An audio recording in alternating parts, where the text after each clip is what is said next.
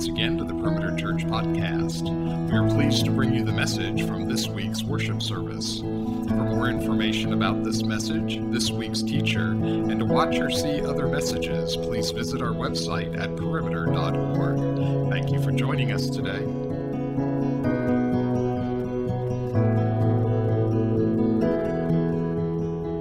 Good morning. Glad all of you are here with us today. What a great time of worship we've had already. I want to begin the message today by showing you a picture here of two cars. I encountered these cars in a neighborhood get-together called Cocktails and Carburetors. I thought it sounded like a great social event, so I went. More to see the cars than for the cocktails. About 10 or 12 families from the community brought out their sports cars. These were all older families because they're the ones who can afford the expensive sports cars, right? Takes a lifetime of saving. And the one in the front you see here is an E-Type Jaguar. They were made between 61 and 75, and this is from the early 70s, and it sort of won the best in show competition that day. The one behind it, I have in the picture very well, is in the blue car with the 13 on the side, is an Austin Healey, a Sprite racing car from the 1960s. Sweet would be the word to use to describe either one of these, in my opinion. Probably like most men, I'm fascinated by powerful cars. I really am. Though I've never owned a car like either one of these, I do know this to be true, though. No matter how powerful the engine is, no matter how sleek the design of the body, you don't experience the horsepower of the car. It doesn't actually go from point A to point B unless the rubber of the tires touches the asphalt of the road, correct? I've always loved that phrase, here is where the rubber meets the road. Well, in this 5-week sermon series that we have been in, last week's sermon and this week's sermon sort of are where the rubber meets the road. We're in a 5-week series in the book of Ephesians. Now, what is the book of Ephesians? Well, it's a letter that's contained in the New Testament. It was written in the first century by the Apostle Paul to a group of Christians who were in a city called Ephesus. And as he writes to them, so to speak, we could divide the book, which has 6 chapters, into 3 parts on either side. The first 3 chapters are, if you will, a part of the book that gives us the drivetrain, the engine, the mechanism of Christianity. It shows us where the power is. In the first 3 chapters of Ephesians, we are told how we are saved by the work of God the Father, and God the Son, and God the Holy Spirit. How it all is wrapped up in our being in Christ. It describes how He has brought us individually from being spiritually dead to being spiritually alive. And then, very centrally to the purpose of the book, it shows us how He has brought us together to be the church together for His glory. A very central part of the message of this book. Well, that's the first 3 chapters. Then in the last 3 chapters is where the rubber meets the road. It tells us how we're to live life in light of the first 3 chapters. You might put it this way. Chapters 1 through 3 give us gospel indicatives, statements of what God has done, is doing, and will do for our salvation and His glory. Then chapters 4, 5, and 6 give us gospel imperatives. We are commanded to live in a certain way in light of the truth of the gospel. That's what this book is all about. Now, don't you make any mistakes about this. It's all by grace. It's all by grace. As Christians, we should be the last people on the face of the earth to have a holier-than-thou attitude. We should be more humble, more needy, more dependent, more gracious, more grace-giving than anybody on the face of the earth. Why? Because if anything is happening in our lives, it is 100% because of grace. Well, in chapters 4, 5, and 6, we find out the newness of life that comes because of the grace of God. To use a phrase that Caleb used in one of his sermons a couple of weeks ago, when Jesus stands astride our hearts as Lord, what changes? And what we're going to look at today is a passage that basically says everything in and around your life will be new.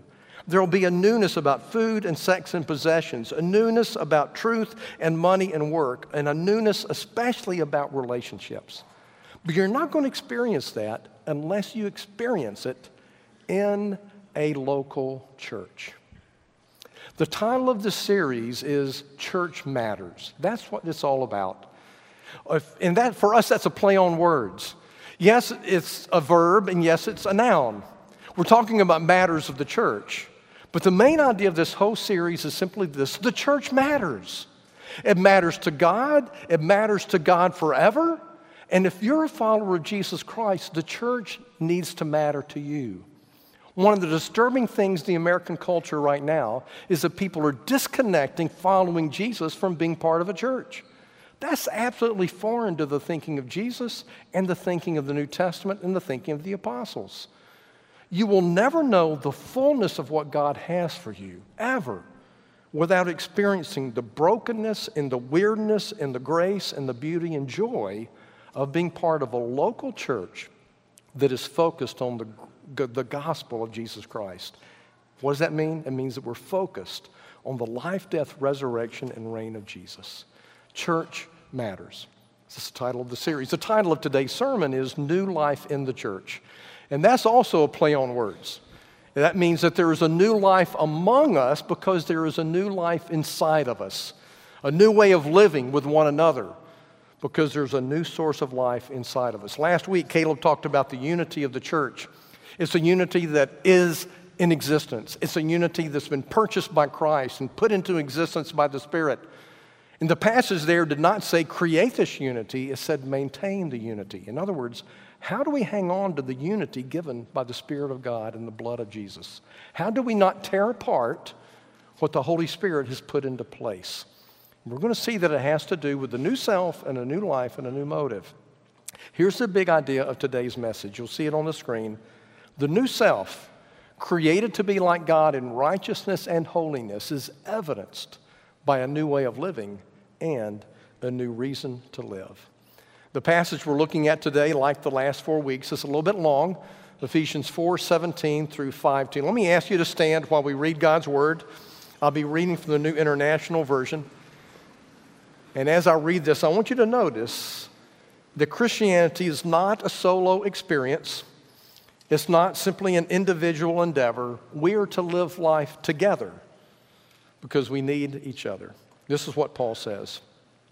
So I tell you this and insist on it in the Lord, that you must no longer live as the Gentiles do in the futility of their thinking. They're darkened in their understanding and separated from the life of God because of the ignorance that is in them due to the hardening of their hearts. Having lost all sensitivity, they've given themselves over to sensuality, so as to indulge in every kind of impurity with a continual lust for more. You, however, when you were converted, is the idea here, you, however, did not come to know Christ that way. Surely you heard of him and you were taught in him in accordance with the truth that is in Jesus. You were taught with regard to your former way of life to put off your old self, which has been corrupted by its deceitful desires, to be made new in the attitude of your minds, and at conversion, to put on the new self, created to be like God in true righteousness and holiness. Therefore, each of you must put off falsehood and speak truthfully to his neighbor. Why? For we're members of one body. In your anger, do not sin. Do not let the sun go down while you're still angry. And do not give the devil a foothold. He who has been stealing must steal no longer, but instead must work, doing something useful with his own hands. Why? That he may have something to share with those in need. Do you see the relational part of God's commands? Do not let any unwholesome talk come out of your mouths, but only what is helpful for building others up according to their needs, that it may benefit those who listen. And do not grieve the Holy Spirit of God, with whom you were sealed for the day of redemption. Get rid of all bitterness, rage and anger, brawling and slander, along with every form of malice. Be kind and compassionate to one another, forgiving each other, just as in Christ God forgave you. Be imitators of God, therefore, as dearly loved children, and live a life of love, just as Christ loved us and gave himself up for us as a fragrant offering and sacrifice to God. May God bless the reading and hearing of his word. Thank you. Please be seated. We're looking today at the new self, the new life, and the new motive. And even though it doesn't come first in the passage, it is central to the passage. So we're going to start with the idea of the new self. The new self. And here's the key question. Is a Christian simply a person who's acting differently? Is a Christian simply a person who is acting differently? Is Christianity essentially about a moral reformation? And the answer is no. It is essentially about a spiritual transformation. Now, don't misunderstand me. When someone comes to know Christ, there will be a change in the way they live. There will be new actions and new attitudes and new motives. There will be a moral reformation. But that's not what it's essentially about. It's essentially about a spiritual transformation. A Christian is not just a person acting differently. A Christian is a person who is metaphysically, spiritually different than he used to be. A brand new person. We see this in the text in verse 24. Paul says here in conversion, you have put on the new self, created to be like God in true righteousness and holiness. Now, the old self for me is the old Bob Cargo who was not born again. The new Bob Cargo, the new self, is the regenerate version of me. It's what God has done within me, actually, to make me a new person. One of the leaders of the early church was a man from North Africa who later came to be known as St. Augustine. Augustine was born and was raised in what is now modern-day Algeria. He was born into an affluent and influential family. His father was not a Christian, but his mother was. Augustine lived a very wild life as a young man, especially in regard to his many lovers. But after his dramatic conversion, one day he was in the marketplace of his city, and he happened to see at a distance, and she saw him, one of his old lovers. And she called out to him. Augustine was afraid that he might fall to temptation, so he started walking in the other direction. She walked after him. Then he began to run, and she began to run. And she was calling, Augustine, it's me, it's me. And finally he turned and he yelled back in her direction, but it's not me. He said, I'm a different person. See, the Bible says, if any man is in Christ, he's a new creature. Old things have passed away, new things have come. Imagine a caterpillar, small, green, not very attractive, lots of legs. And one day it crawls up on a branch and it wraps a cocoon around itself, and out from that cocoon comes a brand new creature. Have you ever become a new creature by being in Christ? How does that happen? It happens by believing this good news of the gospel, to believe Jesus lived for me, he died for me, he was raised from the dead for me. God offers me forgiveness and transformation. I believe it's true.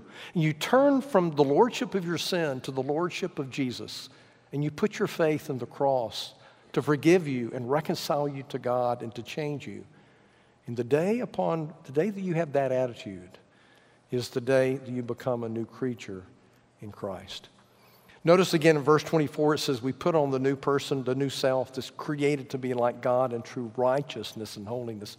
That is so full of meaning. We can't even explore it all today.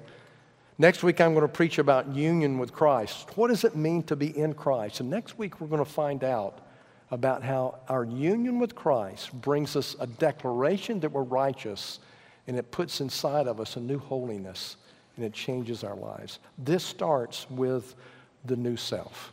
The new self. Secondly, we all not only have the new self, we have the new life. Now, let me give you a heads up here. Most of our passage is about the new life. Most of the sermon will be about the new life, but the third part is really short, so don't freak out when I talk about this one a little long, okay? Here's the idea. Because we have a new self, that leads into a new life. There is a new life among us because there is a new life inside of us. Now, we're going to look here very quickly at 11 verses, and in those 11 verses, Paul gives us 16 commands. Now, when I wrestled with this passage, I thought, how am I going to cover 16 commands without being here all day? And so you'll be glad to know we're going to summarize those in 3 parts, and that's simply this. Number 1, and number 2, and number 3 is this. What does Paul tell us about our new lifestyle? He says this. Number 1, we're no longer ruled by sensuality. Number 2, new habits take the place of the old habits. And number 3, we do the hard work of unity. Now, if you're a note taker, you'll have plenty of time to write this down as we go. Let's look at those individually. First, he says here, this new life means that we are not ruled by sensuality. Look at verses 17 to 19. So I tell you this and insist on it in the Lord, that you must no longer live as the Gentiles do in the futility of their thinking. They're darkened in their understanding and separated from the life of God because of the ignorance that is in them due to the hardening of their hearts. Having lost all sensitivity, they've given themselves over to sensuality so as to indulge in every kind of impurity with a continual lust for more. In the city of Ephesus, most of the people were Gentile, a minority were Jews. And when the gospel came to Ephesus, the church was made up of both Jews and Gentiles. And those who were Gentile converts were coming out of a culture that was a sex-crazed culture in society. I think we also, in our culture, are living in a sex-crazed society. If you're a follower of Jesus, your attitudes and practices about your sexuality will be different than the rest of the world. But I think this issue of sensuality has to do with more than just sex. Giving into sensuality could be having an addiction to food, having an addiction to drink. It could be having an inordinate love for beautiful possessions. It could be living life always for the adrenaline rush of the next thrilling physical experience. All those are forms of sensuality. What the Bible says is that as followers of Jesus, we are not ruled by those impulses and desires. We rule over them. Instead, we are ruled by the gospel of Christ and the Spirit of Christ and the law of Christ. And just as Randy has just finished preaching in the series on the Ten Commandments, the law of God is good and spiritual, and it points us toward what it's like to be fully, truly human and to have freedom. And it's through the gospel of Jesus Christ that we can have the power not to be ruled by those impulses, but instead to rule over them according to the will of God. Secondly, Paul here says here that new habits take the place of old habits. New habits take the place of old habits. Look at verses 25 to 28. Therefore, each of you must put off falsehood and speak truthfully to his neighbor, for we're all members of one body. Do you notice here the relational reason to be a truth teller? In your anger, do not sin. Don't let the sin go down while you're still angry. Don't give the devil a foothold. Probably relational anger, we would say. He who has been stealing must steal no longer, but must work, doing something useful with his own hands. And then there's a relational reason, that he may have something to share with those who are in need. Many years ago, I heard a seminary professor preach on this passage, and in the introduction to a sermon, he says, to get the idea of this passage, I want to tell you a joke. It's not a funny joke, it's a corny joke. So you might want to groan if you don't laugh, but you don't have to do either one, because I'm just trying to illustrate something. And the joke is this: when is a door not a door? And the answer is when it's ajar. Okay? Some of you are just thinking about that, aren't you? Okay. When is a door not a door? When it's ajar. Well, when is a liar not a liar? When he puts on truth-telling. When is a thief not a thief? When he loves other people enough that he wants to be a generous giver. When does an angry person take off his anger? When he puts on forgiveness, when he puts on patience. Zacchaeus was a thief who met Jesus. He was a Roman tax collector, and he was stealing from Israel in order to get very rich. And when he met Jesus, how did he put off thievery? He put on generosity.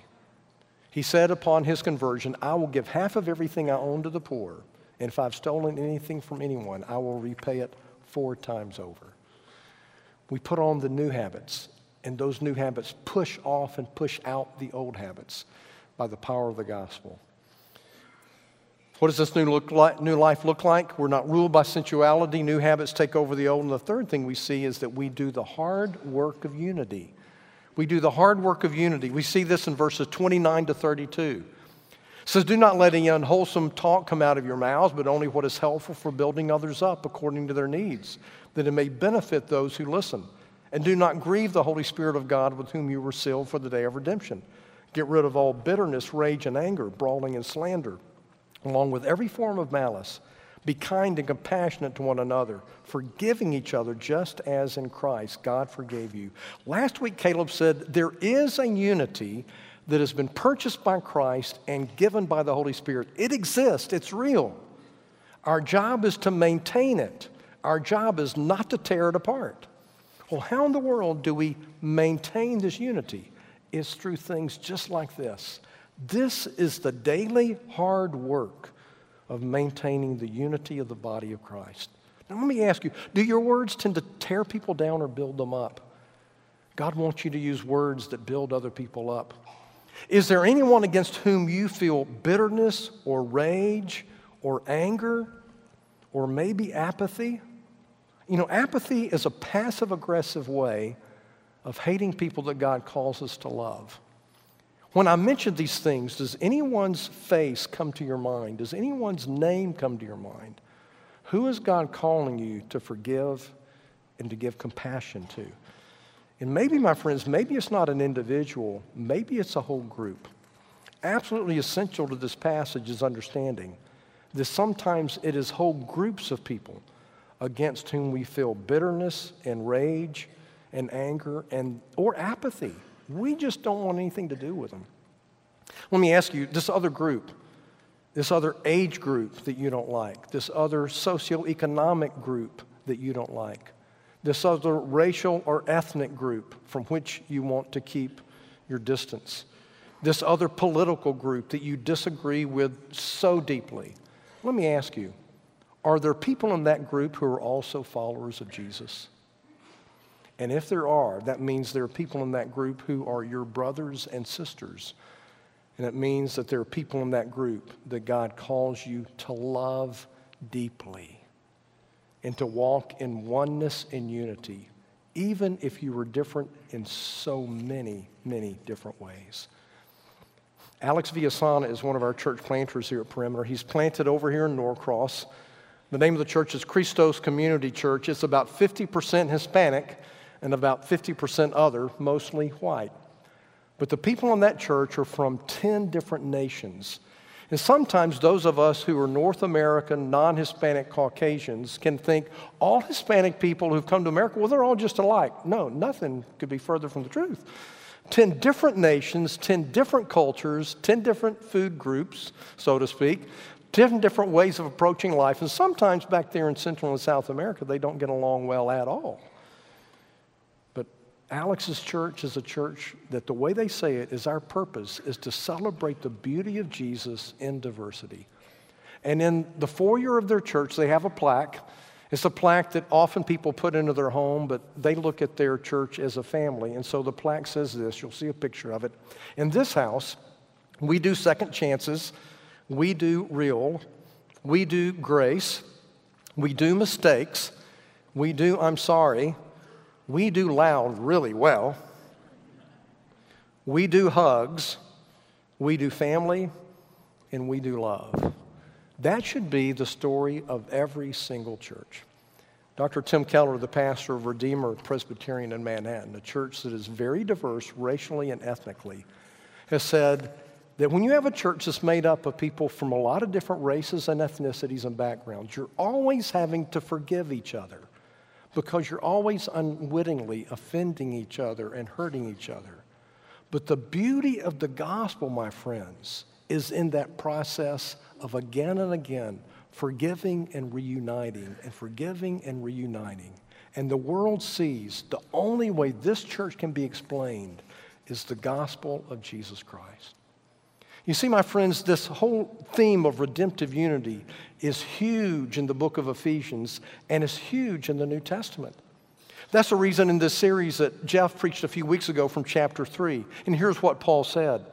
Although I'm less than least of all of God's people, this grace was given to me to preach to the Gentiles the unsearchable riches of Christ and to make plain to everyone the administration of this mystery, which for ages past was kept hidden from God, who created all things. His intent is that now through the church, the manifold wisdom of God should be made known to rulers and authorities in the heavenly realms. And what is the essence of this mystery? That the gospel is for all people. Chapter 2, verses 13 and 14, Paul says, "But now in Christ Jesus, you who once were far away, the Gentiles, have been brought near through the blood of Christ. For he himself is our peace, who has made the two into one and destroyed the barrier, the dividing wall of hostility." Imagine, if you would, this picture. Imagine that the Jews represent a small circle right here, and the Gentiles represent a large sort of semicircle right here. What Paul says here is the gospel has broken down this wall between the Jews and all of these Gentiles. But let's stop and think about it. There are white Gentiles and black Gentiles and Asian Gentiles and Hispanic Gentiles. And the very idea of the gospel is not just that it breaks down this wall, it breaks down every wall. it breaks down every wall. That's what the gospel does. It creates a new humanity.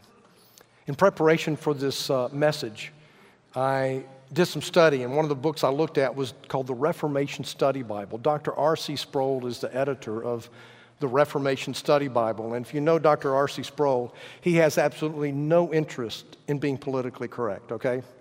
That is not his agenda. But in the introduction to the book of Ephesians in the Reformation Study Bible, this is the way it summarizes the message of Ephesians. Listen, it's a little bit long, but it's worth a lot. God is now revealing the mystery of his will, which is the uniting of all things in heaven and on earth in Christ. The great evidence that this cosmic redemption is happening is the church, the body of Christ, his new humanity. In the church, God is uniting Jew and Gentile, that is, all other races, reconciling them and tearing down the wall of hostility between them and through the cross. That means then that the church is central to God's purpose in the world, because it is a sign of the final reconciliation of all things in Christ. The church is God's precious possession, a colony in which the Lord of history has begun to fashion, don't miss this, the renewed humanity after his own image. The church is a community where God's power to reconcile people to himself is experienced in shared and transformed relationships. We could paraphrase it this way. The power of God to reconcile people to one another that have nothing else in common but Jesus, that powerfully demonstrates the power of God to reconcile us to himself. And it is the most powerful promise the world could see, that one day all things will be reconciled according to the work of Jesus. You see, the central message of the New Testament is this, that Jesus is Lord. The resurrection proves it, and there's salvation found in no one else. That's the central message. But the central issue of the New Testament was this question: is this good news only for the Jews? And whether you look at Acts or Romans or Galatians, Ephesians, Colossians, Philippians, right on through the book of Revelation, it is a huge theme of the whole New Testament that basically says the answer to that question is, it's not for the Jews only. It is for every tribe and tongue and people. And the world will see the gospel, that the gospel is true, when we are in churches together and they see there's no other explanation for this church being what it is, containing who it contains, except this: God reconciles people to himself, and God reconciles people to each other. You may be thinking to yourself, I've been a Christian for years and years and years, maybe for decades.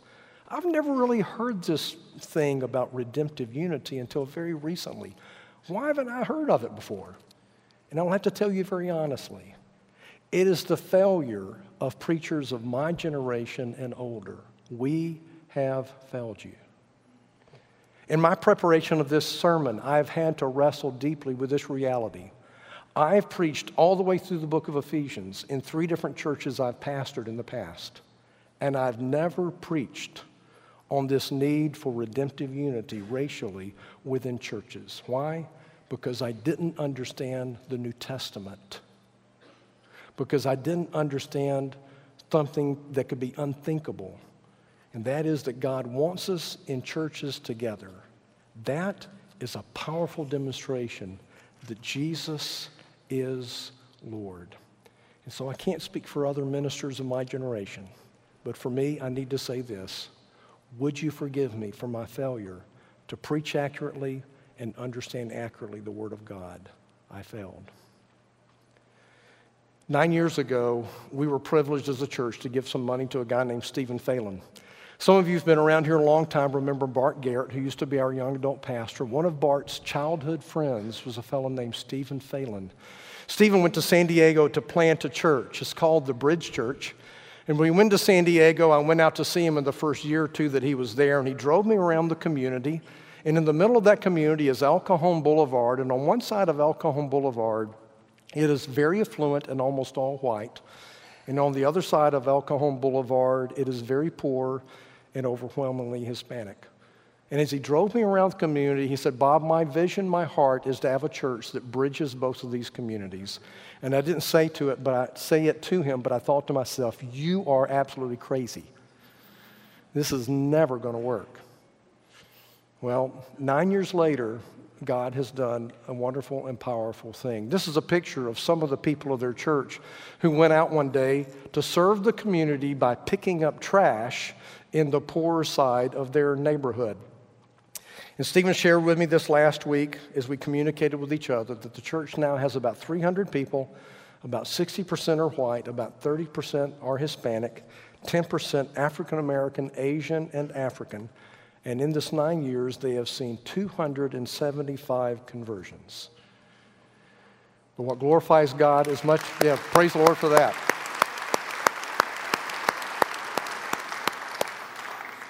And part of what has led to those conversions and the result of those conversions is that there is a church that is black and white and Hispanic, and it is rich and it is poor, and there are CEOs sitting next to homeless people, and they're worshiping God together.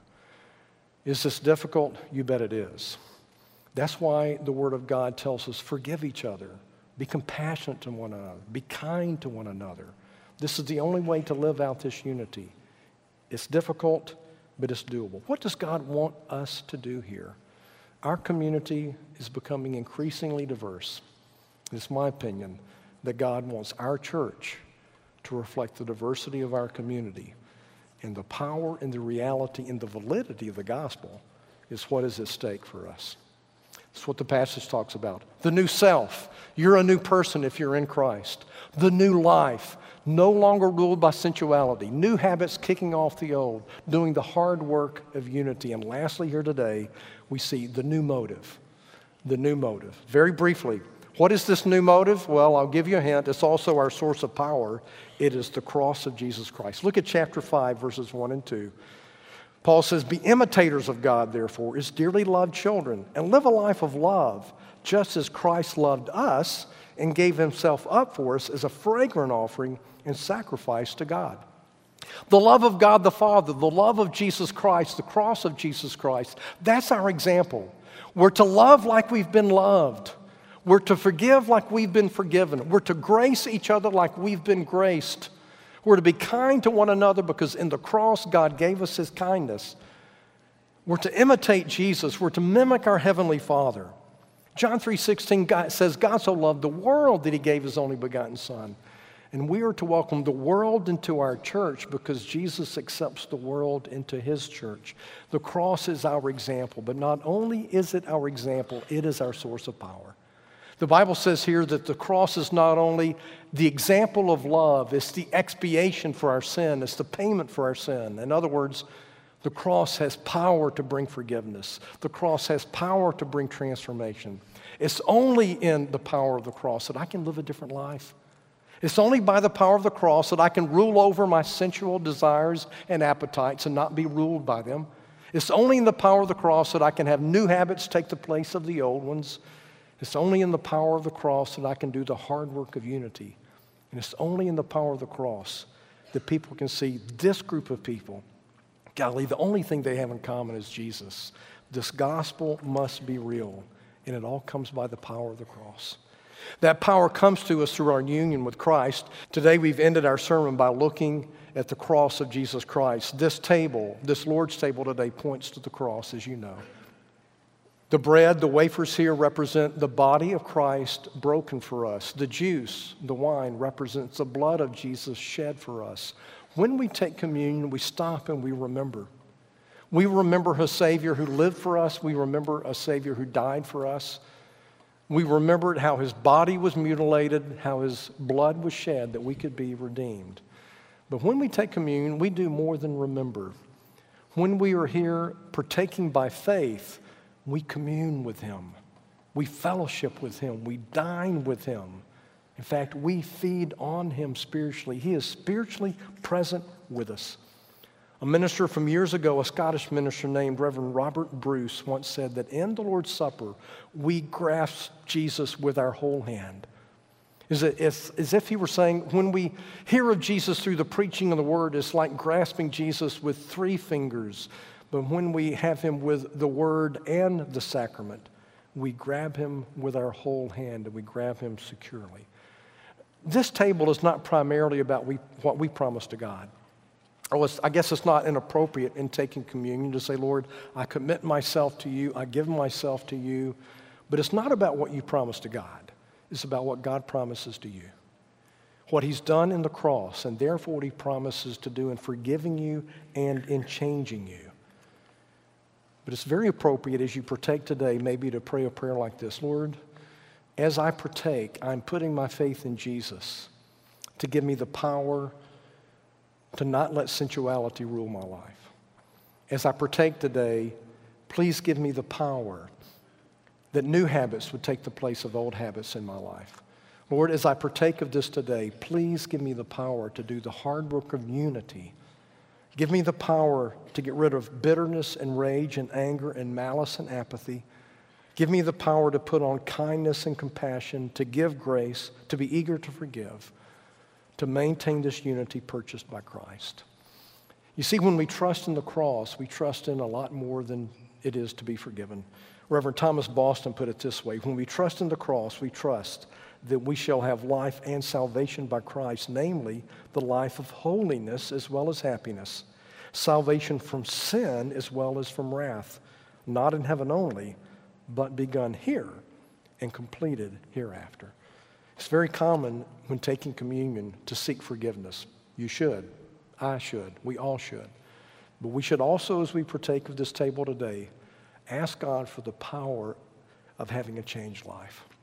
Who can partake of this today? It's all those who have received Christ as Lord and Savior and who have had that profession of faith in Christ ratified by the leaders of the congregations of a local church. You could be a member of a church and have never received Christ. Perhaps today you realize, I've never trusted Christ and become a new creature the way you described a little bit ago, Bob. And then today, even though you can't partake of these elements, of this wafer and of this juice, what you can do is receive Christ. Trust him to come into your life today and receive him as your Lord and your Savior. And then as quickly as you can, find a church that preaches this good news, become a member of that church, have your profession of faith ratified, and then as a member of a visible church, you can partake of this visible sacrament. It's for those who have trusted Christ. It's for those who have had that faith in Christ ratified by the appropriate church leadership. But also is for those who are coming humbly, who are coming confessing sin, but then coming joyfully that our Savior is bigger and stronger than whatever sin that there is in our lives. Your forgiveness in Jesus is bigger than whatever your sin is. The power of the cross is bigger than the power of your temptation. Believe it, and as you partake today, believe it with all your heart that the gospel is true. Oh Lord Jesus, we thank you so much for such a wonderful, powerful Savior. We thank you for this wonderful, powerful, good news that is found in Jesus. Thank you that when we could not save ourselves, you came to save us. Thank you that you loved us so deeply that you gave yourself for us. And we ask you now that we would dine with you, that we would feed upon your strength, that we would believe with all of our hearts that you are present, and that we would grab you, not simply between 2 or 3 fingers, but with our whole hand by faith, we would grab on to the living Jesus. Thank you that you're here. We pray it in Jesus' name. Amen. You've been listening to the Perimeter Church podcast. Perimeter Church is located at the corner of Highway 141 and Old Alabama Road in Johns Creek, Georgia. Please visit our website at www.perimeter.org for more information, to give us your feedback, and find other messages from our teaching team. Thanks for making this podcast a part of your day.